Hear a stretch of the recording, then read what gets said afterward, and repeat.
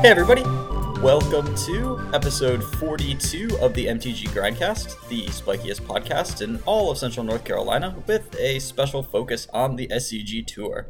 We are your hosts. I'm Chris Castor-Rappel, and with me, as always, fresh off of yet another SCG Tour Team Open Top 8, is Collins Mullen. Hey Collins. Hey Chris, what's up? Not much, man. Good job getting there yet again. What is your secret? I don't know, man. Team opens are pretty great, honestly. I think I've been pretty lucky to be teaming with some pretty cool people in all the team opens I've played in, which is it definitely can't hurt, right? So, and also I think that the team dynamics that we've had have been just like pretty chill, and I think that actually goes like a long way towards just like everybody on the team having a good mentality about the tournaments and everything. So it's been fun. And I mean, this time you actually re-teamed again, which you don't do that much. A lot of times, like you got a lot of top 8s with different teams, but this time you got it again with Todd Stevens and Jody Keith, so that's pretty cool. Yeah, Jody and Todd kind of contacted me and were like, hey, we know that you've been jumping around or whatever, but we're kind of wondering if you can like which events you're going to be available for. And it worked out for Baltimore, so we teamed up again. And the funny story there is actually that the last time Jody and Todd and I teamed together, it was in Baltimore, and we made top 8. So we were able to do one better this time and make top 4, which is pretty sweet. Yeah, so just 2 more, and you guys will have a trophy. So that's nice. Yeah, just 2 more. We'll make finals, and then maybe we'll get the trophy. It's pretty good. Yeah, Jody and Todd are just great dudes to hang out with. Definitely have a good attitude for playing in big tournaments. I think that probably I really like focusing on elements to Magic tournaments that are kind of like outside of the game a little bit. I think that those are generally more underrated. And something that I've been thinking a lot about lately is kind of like the mindset that you find yourself in when playing in a tournament. Like, a lot of people can get caught up on really trying to make day 2, right? So in day 1, they're like playing their heart out because they really want to make day 2, and then they make day 2, and then they've like accomplished their goal, and then on day 2 they kind of allow themselves to like relax a little bit too much, and don't try as hard, and like don't end up getting the like a good finish. They kind of like peter out at the end. But the good thing about Jody and Todd is that they want to win the tournament, right? So it's not over until until they get that trophy, right? And I just think that that just kind of like gave us all the attitude of we're just gonna we're gonna play our best until the very end, and I think that that's just like a good atmosphere to be playing competitive Magic in. So yeah, definitely. And it definitely helps to have been there many times before. Like for you guys, it's not like you have any shortage of SCG day 2s. So right. Once you got several of those under your belt, it becomes less of an exciting moment and more like, okay, now we really have to start working. Whereas, if your goal, like, it's a fine goal to have, like, I just want to make day 2. And then after that, you can sort of update your goals. But definitely, like, what you want to accomplish in a tournament certainly changes over time. Yeah, absolutely. Yeah. And I think that's just right. The experience is what allows you to develop kind of a better mindset towards putting yourself in a good environment to play Magic, right? If you're just kind of like starting to go to tournaments and everything, I wouldn't expect anybody in that scenario to have like a hardened attitude towards anything at all, right? You're just kind of there to have fun, and you should enjoy the experience. But right, for the people who've been playing for a long time, you can kind of like get into the nitty gritty of like focusing on all the other stuff. Yeah. I mean, it wouldn't even be helpful to be like, oh, I'm not going to leave this tournament happy unless I top 8 if you've never day 2'd before. Yeah, probably like even actively detrimental, right? Yeah. But there's always just the fact that like, you can definitely be aiming for like, these are the results that I think we are capable of, and I would like to make top 8. I'd like to win the tournament. But you always do have to keep in the back of your head like, this is Magic, this is a high variance sort of thing. Like, being completely results focused to the exclusion of everything else is not going to be super healthy for your game. But, you know, once you are playing at that sort of level, you know, like the goal of I want to be playing at the level that, you know, winning the tournament would require, and I would like to, over the course of enough tournaments, like average where I think I'm supposed to be averaging, like that's fine. But, you know, you can't leave a tournament dejected because you had some bad hands and you didn't, you know, get what you wanted to, because this is Magic at the end of the day. Right. And I think that another big part of it is that it's okay to have the goal of winning the tournament, fall up short, and still have a decent finish and be happy with that finish, right? Like, going into the going into day 2 specifically at 9-0, we wanted to win this tournament, right? And we fell short. We ended up losing in top 4, but that doesn't mean that we're sad about our finish. We're still super excited to have finished in top 4. That's a good result. I think that the trap that a lot of people fall into is, you know, setting these really high goals, because, you know, winning the tournament for any team, you know, it doesn't matter like how good the team is. That goal is always going to be unlikely to be accomplished, right? Right. So, you know, if you set these really lofty goals or whatever, and you're going to be disappointed with anything else, I think that that's kind of like a trap that people can fall into. But, you know, wanting to win the tournament and then ending up in top 4, you know, we can still be happy with that, right? That's not something that we're disappointed about.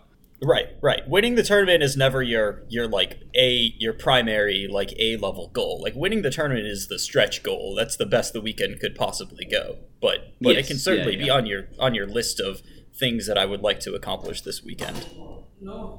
Yeah, agreed, for sure. I do want to apologize to listeners if my recording and like background noise is not quite up to the standards that we usually try to set. I am recording from my laptop in the basement of a hostel in the lounge area right now. So I found a mostly quiet corner, but there's a refrigerator going next to me, and people are naturally walking in and out. So there might be a little bit of disruption, but trying to minimize that as much as possible and cut out as much as I can in editing. It'll be all right, I'm sure, for this one episode. There's not a whole lot of quiet spaces in Paris, I hear. No. I mean, if I had like sprung for the full-on hotel room, but I've been here for almost a week. Like, I played an Eternal Weekend, and then I did a lot of just the regular old exploring Paris, going to museums, seeing the Eiffel Tower, all that, normal Sounds person awesome. Nonsense. It was good. It was definitely really good. I could not quite afford a hotel. I couldn't justify a week in a hotel, so hostel it is for me. Nice. Yeah. I've done my fair share of hosteling, and they can be fun for sure. Yeah. This is the primary drawback is when you need to record a podcast and can't find a spot. Yeah, fair, for sure. So before we get really going, and I definitely want to hear sort of the story of the tournament and your deck choices and that sort of thing, and then we'll dive pretty deep into the white-black deck that you played, because I know that was kind of we were talking about it last week, but the list that you ended up on is kind of a Lotus Box special, so we want to focus on that pretty hard. But before we dive into that, I just want to take a second to thank our patrons. So if you want to support the podcast, always free, of course, just, we love you guys tuning in, but we also have a Patreon at patreon.com/mtggrindcast, Discord connected with that. So if you want to join up in our community, that would be awesome. We got a few new patrons over the past week or so. Andrew Keaton, Andrew Smith, and William Wingler have all popped up in the Discord. So thank you guys so much for your support. And yeah, we will continue trying to make good content that hopefully you guys are interested in. So, why don't you want to just sort of tell me the story of how the tournament went? I mean, starting out 9-0, pretty good. How did you end up on your decks? Because you were all on kind of some non-standard choices. I mean, Todd's choice was standard for him, but not necessarily a standard modern deck. Right, standard for modern, for sure. Yeah, so we kind of all did play at least going into the tournament, all of our decks were pretty oddball. At near the end of the tournament, it became clear that this white-black deck was the truth. Right. And it was kind of all over the top 8. But kind of no surprise there, I think. Yeah, so it all kind of started when we knew that Jody was going to play Legacy. That's never a question. But Yeah. Todd and I were actually debating between the two of us on who wanted to play Standard. We had both played Standard in Atlanta. Todd, I guess, had been kind of on a Standard kick and had, was, wanting to get his feet wet more in the Standard format. But I think that, we were both kind of comfortable with either Modern or Standard. It would have been easy to throw me on Humans in Modern because it's starting to look like Humans is really taking over in Modern. Yeah, no kidding. Yeah, Humans has just been everywhere. But it kind of came down to the fact that Todd didn't really have as much time to test as I did for Standard, and especially in the early weeks of Standard, it's really important to just get the grind on Magic Online, see what's out there, get a feel for what you're going to be playing against. And early in the week, Zan and JJ had messaged me talking about this sweet new black-white deck that they'd been crushing with on Magic Online. So Todd was like, all right, why don't we just plan on me playing Value Town and you can, test Standard and stuff. And so yeah, I talked to the Lotus Box guys. Zan was really high on this white-black aggro deck. It essentially first popped up as I think the second place of a PTQ on Magic Online, which was, it was this white-black aggro deck with Knight of Malice, and people were like, Knight of Malice, really? Is that like what we're doing here? And our final list I think was a little different than that one, but kind of the fundamental idea came from there, and we discovered that kind of the boogeyman going into Baltimore was going to be this blue-white control deck. The blue-white control deck had a lot of success the previous weekend in Atlanta. It won the tournament. It put multiple copies in the top 8. Austin Collins and Rudy both had the same 75, so that's pretty telling that their deck was good, right, for that weekend. So that deck was really, really good for week 1 of Standard because people were not really ready for Fumigate or Settle the Wreckage. Everybody was trying to just play beatdown strategies in week 1 or whatever, and they didn't have any answers really to just those sweeper effects, right? Which really allowed this blue-white deck to dominate. Yeah. So because of that, we anticipated to see a lot of blue-white control in the tournament in Baltimore, just because whatever has a lot of success the previous weekend is going to be very popular the next weekend. It doesn't necessarily mean that it's going to have a successful weekend the next weekend because Standard shifts and people become prepared for things. But we wanted to be good against that deck for day 1 of Baltimore. Right. Whatever does very well, you're gonna play against, even if it doesn't end up crushing it. Exactly, for sure. Yeah, we discovered that Knight of Malice specifically and Heart of Kiran were really, really well set up to fight against the builds of blue-white control that we were seeing. Kind of neither of those died at any of their spot removal. Heart of Kiran only is hit by Cast Out, and Knight of Malice dodges all of the white removal spells that the blue-white deck was playing. So that really allowed you to have some strong play patterns of attacking with just a Knight a couple of turns in a row when they're trying to hold up Settle the Wreckage, so that if they want to answer your Knight, then they have to use their Settle, but they're only trading 1 for 1 at that point, which is a really good play pattern for you. And kind of a similar idea with the Heart of Kiran. There are a lot of times where their only answer to the Heart is Settle the Wreckage. So you can just crew the Heart and attack with only the Heart, and they can only take 5 hits from that until they're kind of forced into settling and answering it, and then after that, you can be more lenient of ignoring Settle the Wreckage and really putting the pressure on.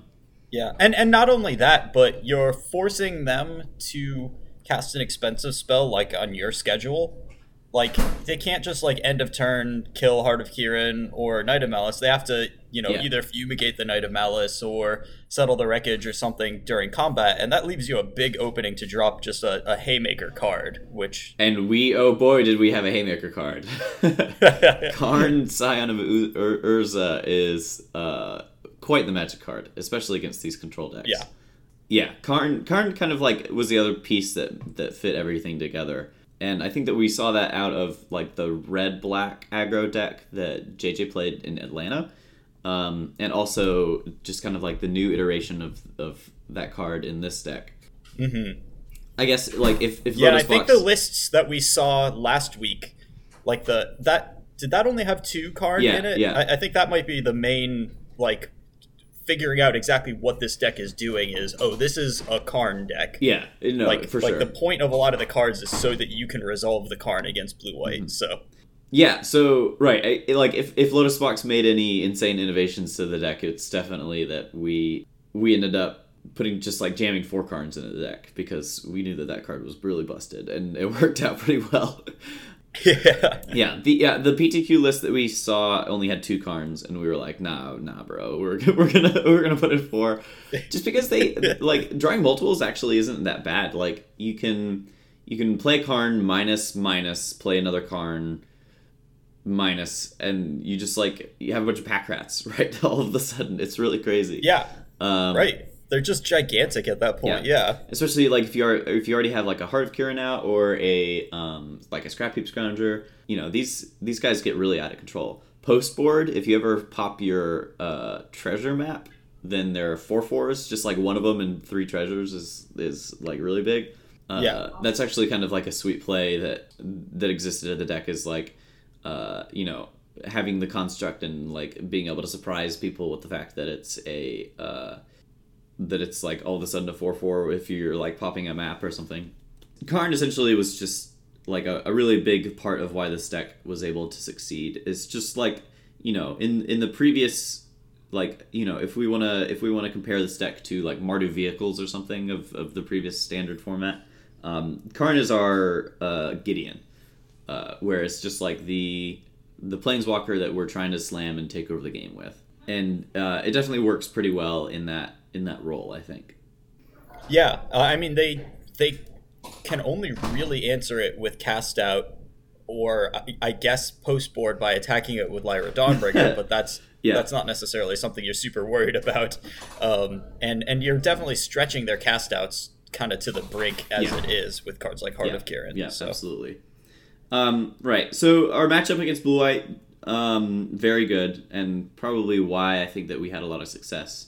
Everybody that I talked to that was playing the deck, and kind of funny story there, it felt like everybody that I talked to leading into the tournament was on this white-black aggro deck.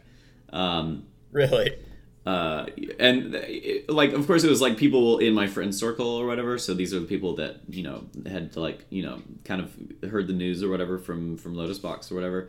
But like Sure. When I was talking to kind of like anybody going into the weekend, they were all on this white-black deck. So and then like at the tournament, everybody I talked to that was playing it had a really, really successful day one. Like I only lost 1 match on day 1, and I heard the same story from like I think Rossum had a similar record, and Zach Keeney, and just like kind of everybody that Abe Stein. Because in day 1, that's when all of the blue-white control decks existed, and we were able to line up against those really well. In day 2, things started to get a little more resilient, I think, to the white-black decks. Specifically, the green-black decks, I actually think are really well set up to fight against the white-black aggro deck. Okay. And why is that? So, in game 1, the green-black Constrictor deck is... Their like primary plan is to like play Constrictor, put counters on things, go really big, and then kill you. And that lines up really well against the white-black aggro's primary game 1 plan, which typically is like playing a bunch of 3/2s and 2/2 knights and Heart of Kieran and trying to go aggro that way. Like we're a Toolcraft deck, right? So we're playing Toolcraft, Scrap Heap Scrounger, stuff like that. And those 3/2s line up really poorly if you can ever get a creature that's bigger than it, right? And a result of that is that our game ones against mono green and the green black Constrictor deck are typically pretty poor unless we draw a lot of like fatal pushes, right? Or something to like clean up the board and put the pressure on that way. So but then post board we have a very favorable matchup against mono green specifically because we bring in Fumigates and Settle the Wreckage and just kind of like all of those cards that they struggle really against. But the green-black decks actually also have bigger, grindier plans post-board. The green-black decks, you're going to see bring in Vraskas and Life Crafters, Bestiary, and like I saw some lists with their own Karns.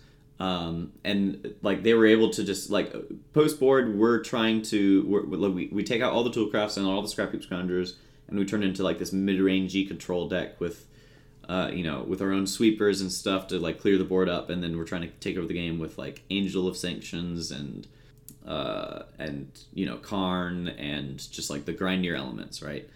But then the green-black Constrictor deck, I saw a lot of those decks have a similar plan where they're like bringing in their own Vraskas, and they've got disenchant effects. The Bestiary is really strong in the grindy plans because then, all of their creatures are refueling them, so your sweepers are worse. Yeah. And so the mono green, I think that we're going to be fine against because post board we have the sweepers and everything, and we can deal with everything then. But post board against green black specifically, they're just also on this grindy plan, and they go even bigger than we do, so it just doesn't work out. Yeah, and they just have a lot of options. Like probably bringing in Duresses is good for them too as well, because taking out Planeswalkers. Because we're going to be trying to lean on like a Fumigate to stabilize or whatever. Because I think that their general beatdown plan is going to beat ours most of the time. I mean, your guys are just not good on your own turn is the problem there, pretty much. Like, if you're in the matchups where you're guaranteed to be the aggressor, then they're all, Toolcraft and Scrap Heap are exceptional.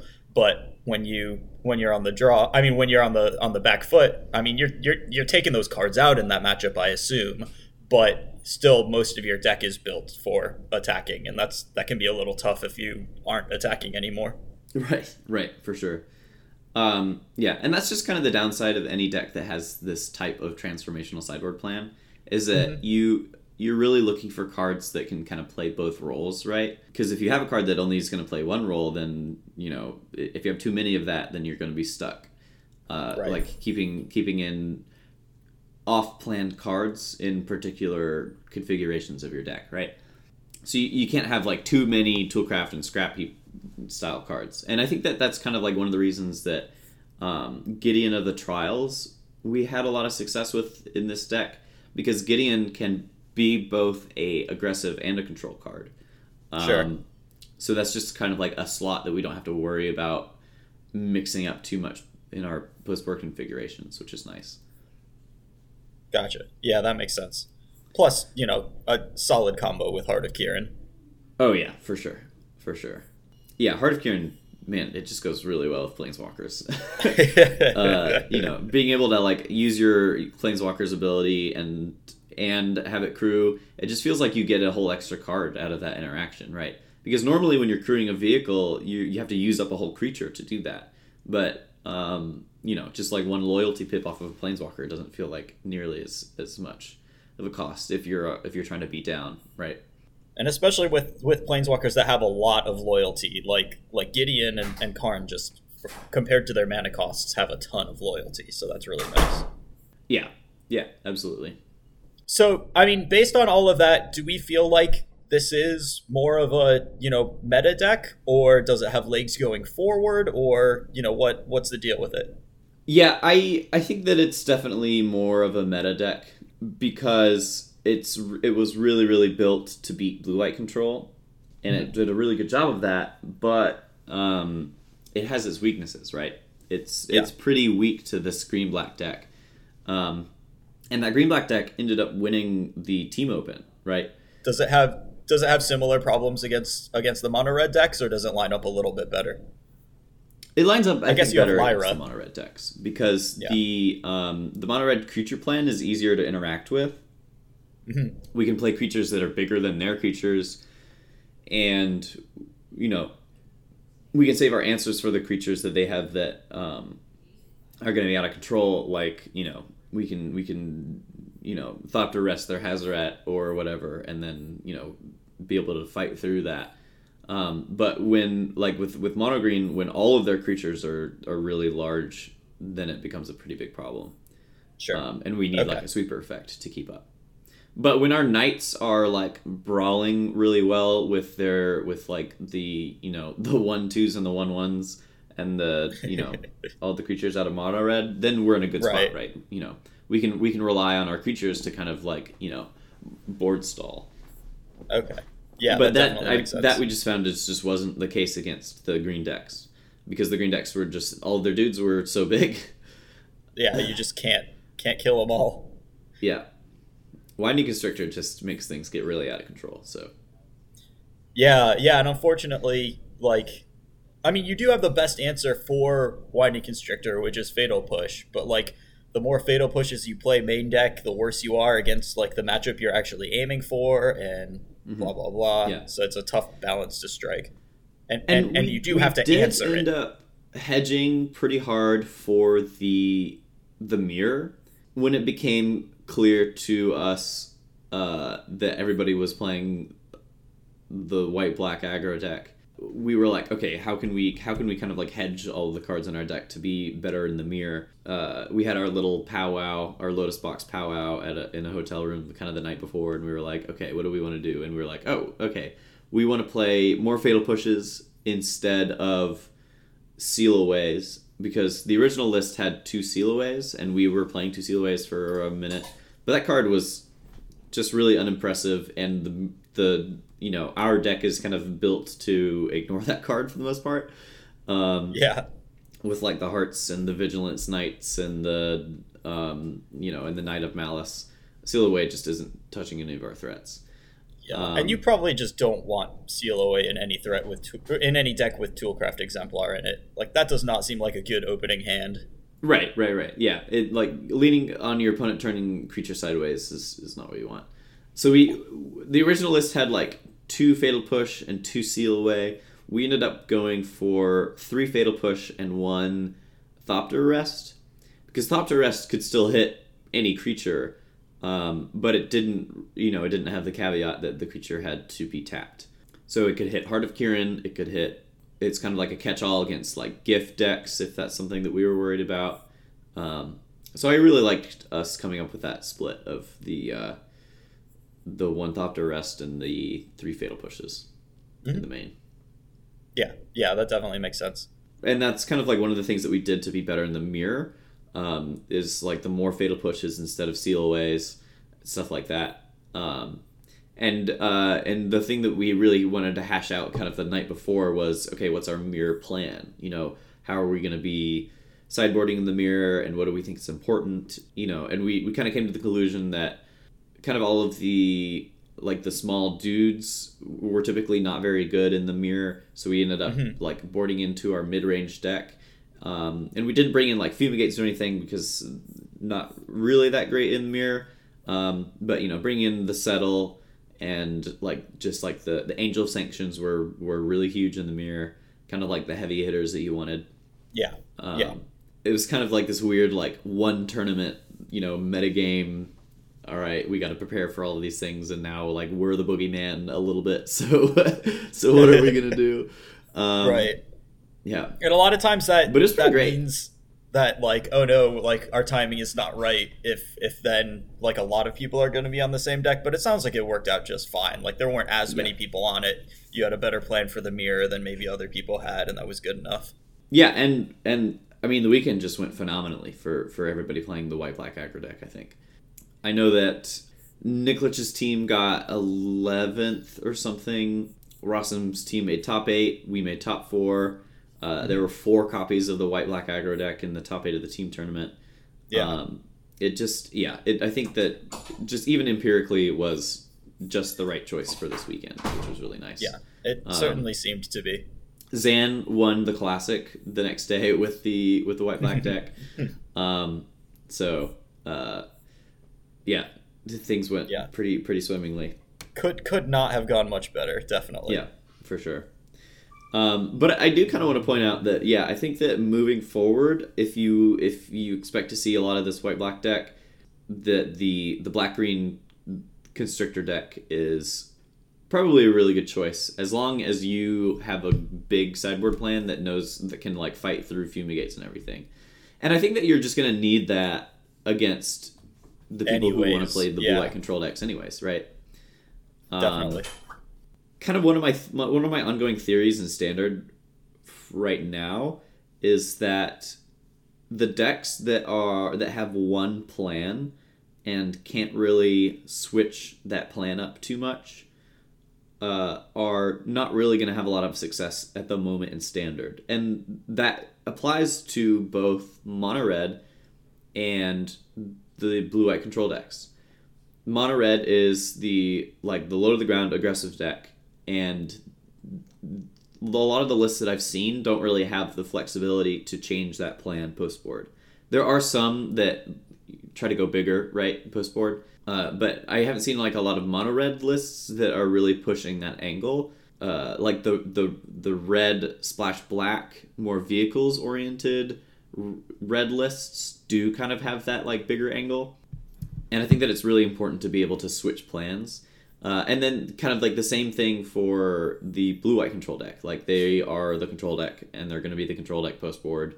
Their plan is pretty stagnant, and they don't have a lot of flexibility in switching that up. And I think that just like the decks that are going to be able to switch between being a fast-aggressive deck and like a grindy mid-range deck are going to be able to prey upon whatever strategy you have, because they're just going to be able to understand which of their strategies is going to line up best against yours and then do that post board, right? And if you don't have any flexibility to change up that dynamic, you're just going to be, your opponent gets to pick like how the matchup is going to play out, right? And that's not a place that I would want to be. So I really like all of the decks right now in Standard that have this dynamic plans of being able to switch back and forth between playing an aggressive role and playing a kind of a more mid-rangey controlling role if they deem that appropriate for the particular matchups. I really like being in that spot right now in Standard, and I think that's just going to be really important moving forward. Yeah, and it seems like Karn is a big part of that flexibility. Like that's a card that just on the spot you can decide whether you are being reactive or being aggressive. Are you just trying to make a bunch of guys and kill them, or are you trying to play a longer game? And that 4-mana Planeswalker, we've kind of seen this before, like you said, with Gideon, that you just get to decide at that time, like, what's going on in this game, and this Planeswalker is going to have abilities that are good, no matter if I'm the aggressor or if I'm the controlling deck at this point. Right. Yeah, and the cards that are flexible in and of themselves, I think, are really strong, right? Mm-hmm. Because Magic has variance to it, you're not always going to have the explosive, aggressive draws that you want to be able to beat your opponents down. That's, I'd love to have Toolcraft and Heart of Kirin in every opening hand, but that's just not going to be the case, right? So the cards that allow you to have that built-in flexibility of like, this draw isn't as fast as I want it to be, but it has like good elements. Like in my opening hand, okay, I don't have like Toolcraft into Heart, but I have like Fatal Push into Gideon into Karn, and that's strong. So I'm going to keep this hand. But because these cards are flexible and, Gideon and Karn can play a control role, then, I feel comfortable keeping this hand because they have that flexibility kind of like built into them. Yeah, I think that that's just kind of like an element of Standard that we need to be paying attention to right now. And I think that the decks, and there are a lot of decks that can do this, the decks that can switch back and forth between particular plans are going to have the most success moving forward. Yeah, that makes sense. And I mean, that's a big reason why if I don't just crush the Legacy GP at Birmingham, like my plan is definitely to be on Constrictor this weekend. I think I have a solid game plan for blue-white, which involves lots of Duresses and Doomfalls, main deck Thrashing Brontodons, that sort of thing, and the ability to switch between how big I want to be. I'm not at the point where I'm running Karns in the deck yet. I do think that there's a fundamental difference in the strength of Karns in the artifact aggressive decks and the non-artifact, aggressive creature decks. And I don't want to be in a matchup against something like white-black and they have Karns that make giant creatures and I have Karns that don't do that. I would rather be on a different axis. But I do like green-black right now. Right. I just think that the rest of green-black just lines up really well. Specifically, I think that one of the best cards that I'm going to be looking to play moving forward in Standard is Vraska. Vraska is just so good right now, and like a Planeswalker that can end the game very quickly on its own, but also like can kill creatures and blow up cast outs and Thopter Arrests and just kind of like all the rule spells. That's just like so much flexibility and so much power out of one Planeswalker. So, I don't think that I have ever beaten and probably can't ever beat a Resolved Vraska playing this white-black aggro deck, like, unless I have just like a dominating board presence already. So, right. It's a tough one for sure. The bringing in the Vraskas or having one main deck and one sideboard or whatever, that definitely, makes the Adventurous Impulses feel really bad that they are not Oaths of Nissa, though. The fact that you can't... True. Reveal your giant Planeswalker is a little bit disappointing, but still a pretty good card. Yeah, I'm still kind of hopping around on my opinion of Oath Adventurous Impulse. I think it's really strong, and we saw the winning list have 4 copies of it, and I played against this guy twice in the tournament, and that card, whenever he cast it, did feel very strong. So maybe there's something there. And it's really good with these sort of like utility creatures that are of different values and different matchups. Like the fact that like after board, I think the value of it does go down a little bit because your cards are more aimed towards one thing. But like right now, when my main deck has a couple of Ravenous Chupacabras and a couple of Thrashing Brontodons in it, like it's very valuable to have some level of control over which ones of those I draw. So I've really liked it main deck, but I often shave a couple post board. Yeah, James Liu cast it a couple times against me, and one time he found a Gear Hulk, and I was like, oh man, that's just like really good in the spot, and I died. And then another time he cast against me, and he got a Ravenous Chupacabra, and I was like, man, your Impulse found you a removal spell. That's busted. It is busted. It does feel really busted. So I do think that it is probably worth considering in that deck, just for the reasons that you're laying out. Is like it can find you your utility creatures. Yeah, it's much less good when most of your creatures do basically the same thing. Like, I think that you probably are right to not end up on it in mono green most of the time, just because guys are guys in that deck. They're just big guys. Right, and that's kind of that's what I determined for the mono green deck. Yeah, it just felt like, I was playing a card that, sure, it could either be a land or a creature based on what I needed, but just such a high percentage of the time I'm just trying to find any creature that I would rather just, like, play more creatures in that slot. Yeah, and that 1 mana is, like, it is a real cost. Like, definitely, especially once you're getting to, like, turn 4 and you want to be dropping your Haymakers, you can't afford to just draw Adventurous Impulse and be like, well, I don't know what card this is going to turn into in 2 turns. Like, that makes it so much harder to plan out what you're going to do and stuff. But I do kind of like Thrashing Brontodon a lot in the mono green lists. I think that like we started seeing like 3 of those in that list, and I think that's probably just really good. I think that Brontodon is just busted right now. So if you're running like more of those and finding like Galtas could be good, but I don't know.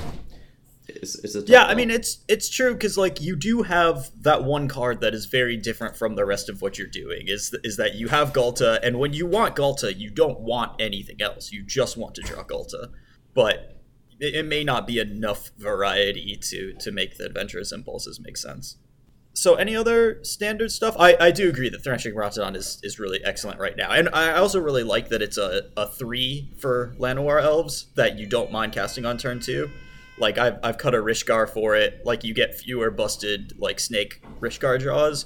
but you get more turn 1 Llanowar Elves, turn 2 3-mana guy that you want in play, and it just makes the deck a little smoother. Yeah. Standard's great. I've been really enjoying Standard. So much so that I'm even considering. I'm not qualified for the Pro Tour in Richmond, but I am. It looks like I'm gonna go anyways to help out my friends who are qualified and test and everything. Oh, awesome! Because I think that I do have a pretty good idea of what is important in Standard right now, and there just aren't any Standard events outside of team events, which is annoying a little bit. I wish there were more. Like, I recognize that Standard has been in a bad spot recently, and that has kind of forced a lot of tournament organizers to shy away from that in their bigger events and everything. Right, but now that Standard is good again, we're really But I promise, feeling guys, Standard's back. It's really good. Yeah, and we are also getting to the point of kind of oversaturation with team tournaments. I feel like, team tournaments are great, but we've just had so many GPs and so many opens that are teams, and there were just 2 team opens in a row. Like, that's crazy. Yeah. We were kind of talking about that in Baltimore. I was talking about that with a couple of people, where I think kind of the novelty of team tournaments is worn off a little bit, and team tournaments are so much harder to prepare for, just in a sense of, like, finding out which of your friends are planning on going A and are available B. Right, the logistics are way tougher. It's just a logistics nightmare a lot of the time. And don't get me wrong, the tournaments are great, and I love them, and I'm going to be happy to play in more of them. And I'm 4 out of 6 top 8 conversion rate on Team Open tournaments, which is awesome. But I just want to play in my own tournament again. Right. You're speaking as someone who it would apparently just be like plus massive EV if every single tournament was a Team Open, but right. And I probably am that guy, but it's just I want to be able to go to a tournament where it's kind of my own stuff on the line. There's just something also gratifying about that as well. You can't have cake all the time. Like, that just doesn't work. We've been eating way too much cake lately, so but you also kind of have to put yourself in the shoes of the tournament organizers, and based on what we've been seeing lately, the team tournaments just sell more tickets than the rest of the other tournaments.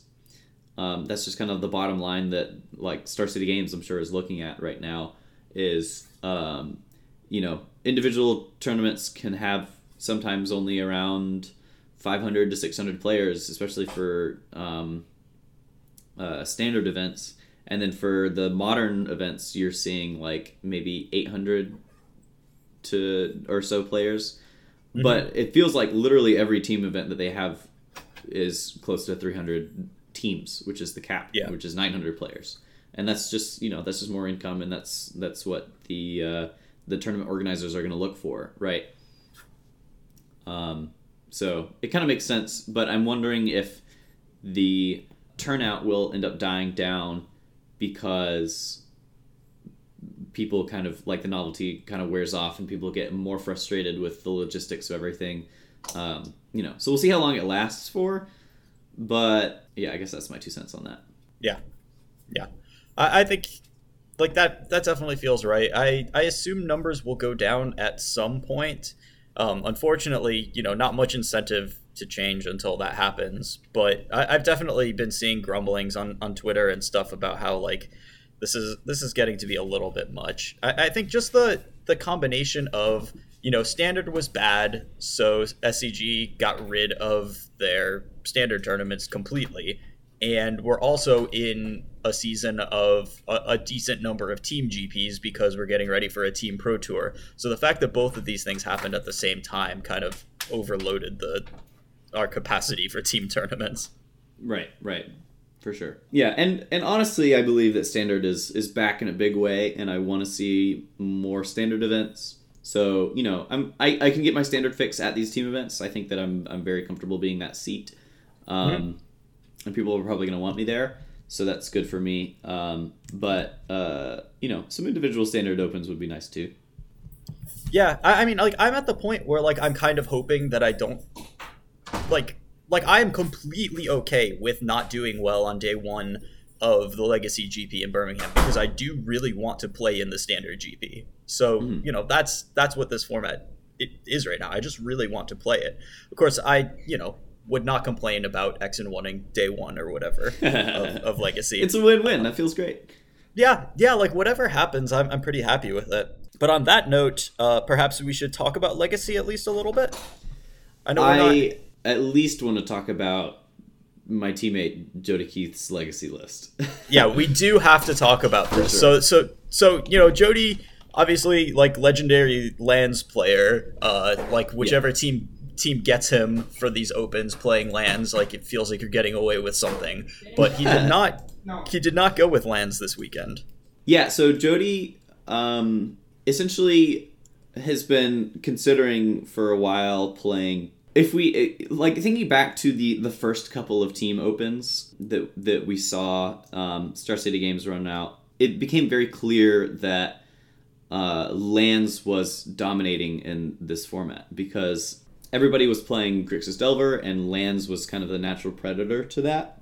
Mm-hmm. So, like, deep into the tournament, you kind of, like, only ever face against Grixis Delver, it felt like, back then. And at the time, lands was just, like, the perfect counter to that deck for a couple of reasons. I think that part of it was that the Grixis Delver players just weren't used to playing against lands too much. And they didn't, like, know the play patterns as much, and their sideboards weren't as stocked for it, or kind of whatever. But it became pretty clear that pretty much all of lands' plans worked out really well against Grixis Delver. And lands' plans are you have the prison element of lands, where you lock out your opponent by wastelanding them over and over again or whatever. So there's the prison plan that lands has, which is like, wasteland your opponent a bunch, keep them off of their lands, and make sure they can't have any spells. Yeah. But then there's also the 2020 plan of Turbo Death, or not of just lands, which they do not have many tools to deal with. Yeah, and Grixis Delver doesn't have a lot of tools to deal with the 2020 until sideboard. And that's kind of like a unique plan that lands has, where you can kind of look at some opening hands and say, oh, okay, this is a fast 2020 hand, or, oh, okay, this is like a prison plan. And then, like, and not to mention the punishing fire plan. Lands can have is right, exactly, like the punishing fire, kill all of your threats deal, and the fact that pretty much most of Delver's threats just die to that card is pretty important. Mm-hmm. But an evolution that we saw was that more and more Grixis Delver players were becoming more in tune to playing around Wasteland better and packing more sideboard cards for lands. So they were kind of able to play through the prison elements and the punching fire elements with, like, surgical extractions and a bunch of other stuff that we saw the Grixis decks playing. Right. Sideboards are very, very heavy on surgicals right now. Yeah, right. And it's because people just want to be prepared for lands. Yep. And that's reasonable. And so I think lands win percentage against Grixis Delver fell pretty rapidly to where I actually believe that most of the time a competent Grixis pilot can beat a competent lands pilot. Sure. I think I believe that. Like, between, which is pretty crazy, but yeah. I mean, between, like, having access to lots of surgicals, the fact that Deathrite Shaman is good against lands anyways, as long as you're careful with it, and just Grixis Delver is a lot more adaptable than a deck like lands in choosing its plan, especially on the early couple of turns, because Brainstorm and Ponder are just broken cards. So exactly, for sure. So essentially we started, or Jody, I guess, specifically started to notice that the 2020 plan was just the best plan that he had access to pretty much in most of the matchups that he was facing against with lands. He just wanted to blitz 2020 people at a higher frequency and with more protection towards that plan, right? Yeah. He noticed that it became the best plan against the Grixis decks, and additionally, it's always been the best plan against any sort of combo deck.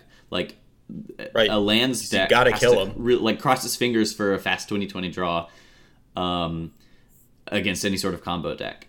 Sure. So if that's the idea, why don't we switch over to Turbo Depths, which is just really all in on making sure that happens, right? And that's been my thought process in coming into Legacy. I mean, part of my thought process was just like, I don't want to brainstorm against the Noah Walkers of the world. But, I didn't just pick a deck at random. I picked a deck that tends to have a good matchup against Grixis Delver decks, has a strong plan, and is reasonably well positioned in the meta because it's exploiting a weakness in what a lot of people are doing.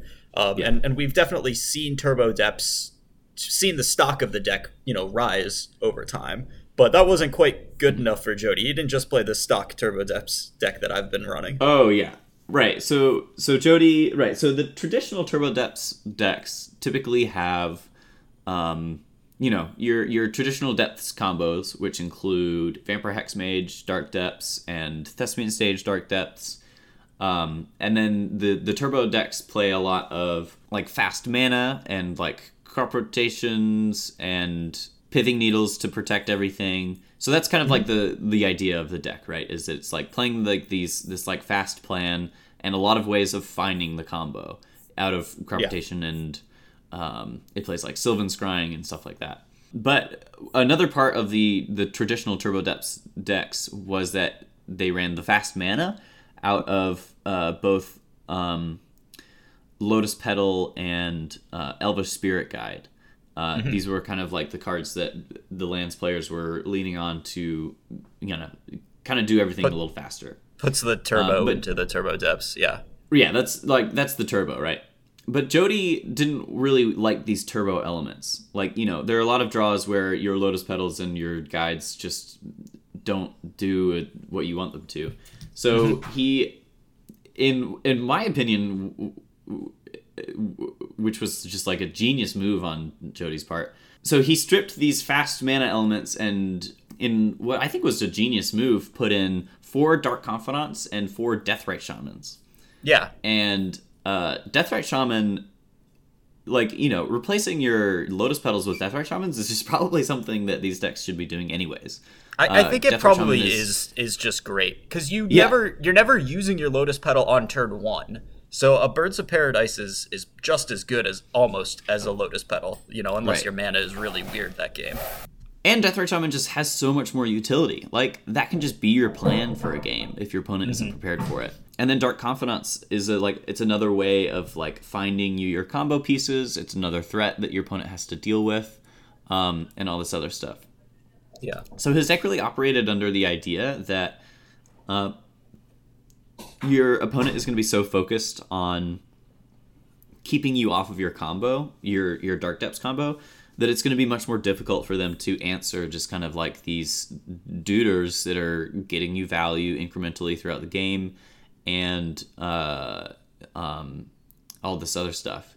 And he even goes kind of even harder on that post board, where his sideboard includes 2 Tarmogoyfs and 2 Bitter Blossoms.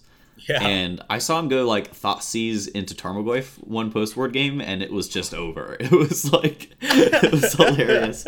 Because if you just think about how you're going to configure your deck post board against Turbo Depths, you're like, okay, I'm bringing in Surgical Extractions and which is not right, by the way. As someone who's been playing a lot of Turbo Depths, a lot of time, the one time Surgical is good is if you wasteland their depths and then Surgical it. And then the rest of the time it just doesn't do anything. And post board, I'm not just playing out my Turbo Depths. I'm not just playing out my depths without a plan for if you're trying to wasteland Surgical it. Right. I think that leaning on that is something that a lot of people are doing that is just not an acceptable way to battle the deck.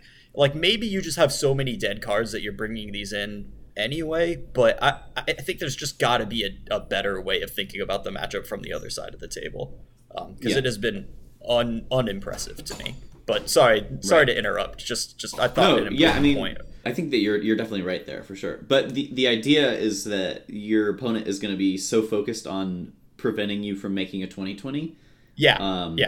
If you're doing anything else, then right. If you just like Simon Tarmogoyf, they just die. They're just not equipped at all post board to handle that. And if they are trying to prepare for that as well, then you still just have your 20/20 plan. You can just, make your Merit Lage or whatever if they're like also trying to answer all of your creatures and everything. So you're just like really stretching your opponent's resources pretty heavily. Honestly, it feels like Jody might have broken something here because he had immense success. He was beating lands players. He was beating Delver players. He was beating combo players. The deck runs 4 Thoughtseize, 4 Duress in the main deck, so its combo matchup is fine, if not good, right? Yeah. And he's got 4 Pithing Needles in there. It's just so he's got so much going for him that this deck feels really, really strong. And if I was gonna pick up something in Legacy, I would definitely want to try this deck out. Yeah, it definitely seems sweet. I mean, the one concern, like I love the Bobs for the tough matchups, especially.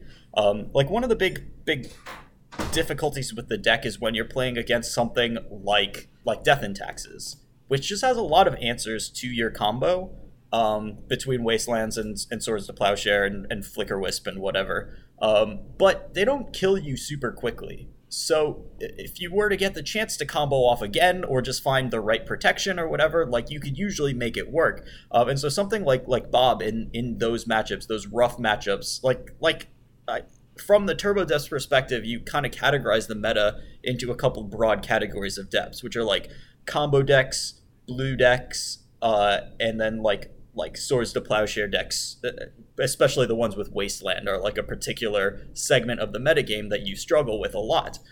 And so this is a good way of fighting the Swords to Plowshare plus Wasteland decks. The one concern is that, game 1, Lightning Bolt and Fatal Push are, and to a lesser extent, depending on the deck, cards like Abrupt Decay are mostly dead cards against you. This, turns them into the premier removal spells that they are, because you're playing a much more normal deck.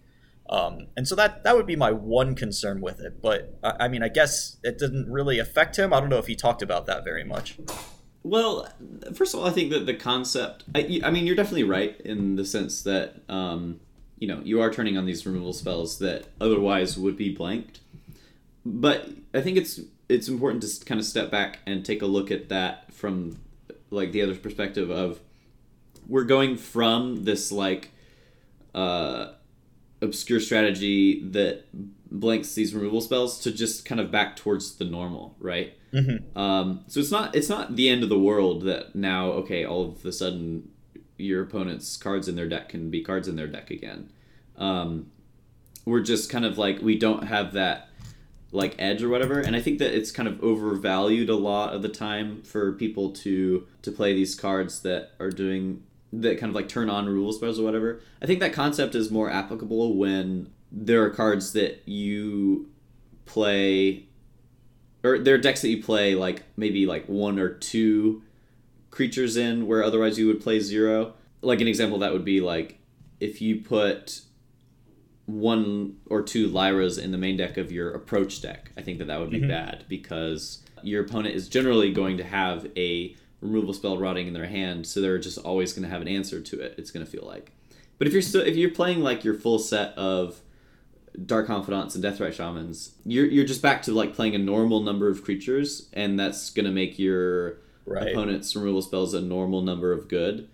So it's not, we just get to play the normal game again. It's not the end of the world where, we're giving our opponent a card by offering up this thing. It's just for sure. It feels more like we're just playing another deck that includes creatures, and there are plenty of decks that include creatures in the format. So Yeah, and I guess it that's makes not your such a strange safekeepers, your Sylvan safekeepers, that much better because they've got like, if you got Bob under a Sylvan safekeeper shield, like that's pretty good.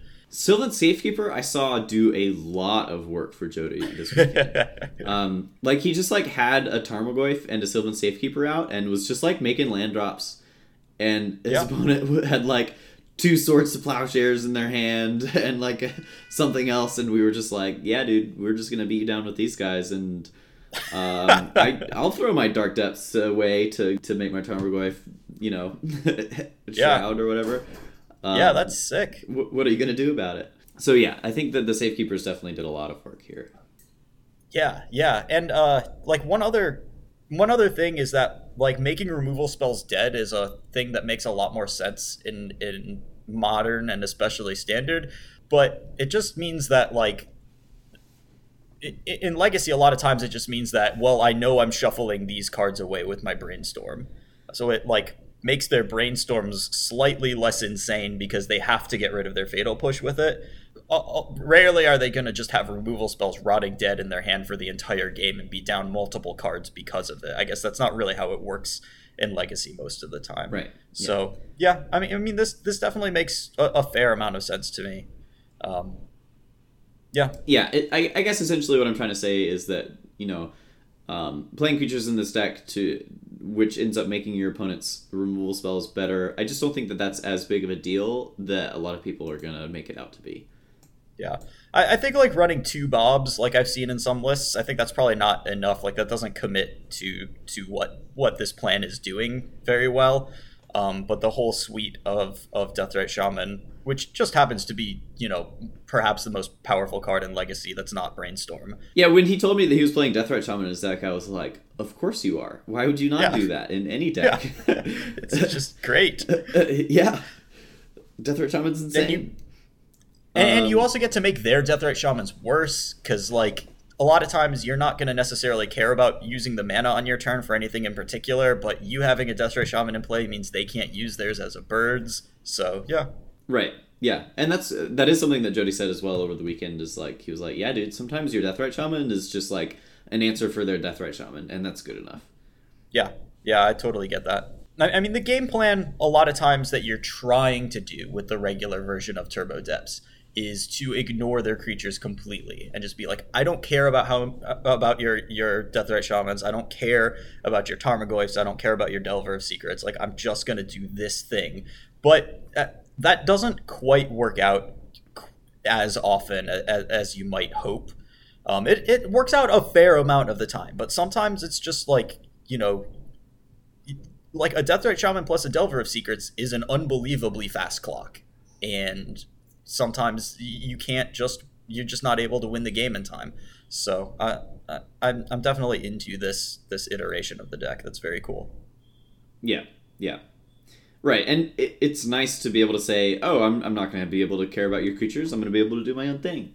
Yeah, sure, in a perfect world when your opponent's never interacting with you, you can always do your own thing, but it's just not always the case. You know, you don't always draw your combo pieces perfectly every time. Sometimes you have to dig towards them or whatever. Sometimes you have to set things up.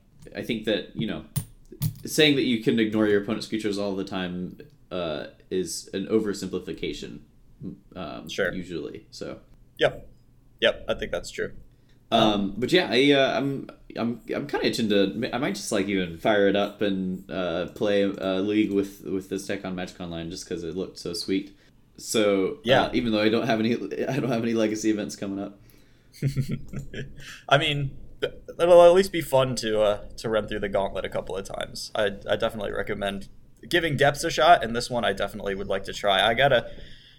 If I can scrounge up Bobs and a couple of Goyfs, I probably will run this list, or at least something very close to it at the GP. And I think I know enough people coming to this GP that should be possible, but we'll see how that works out. Yeah, for sure.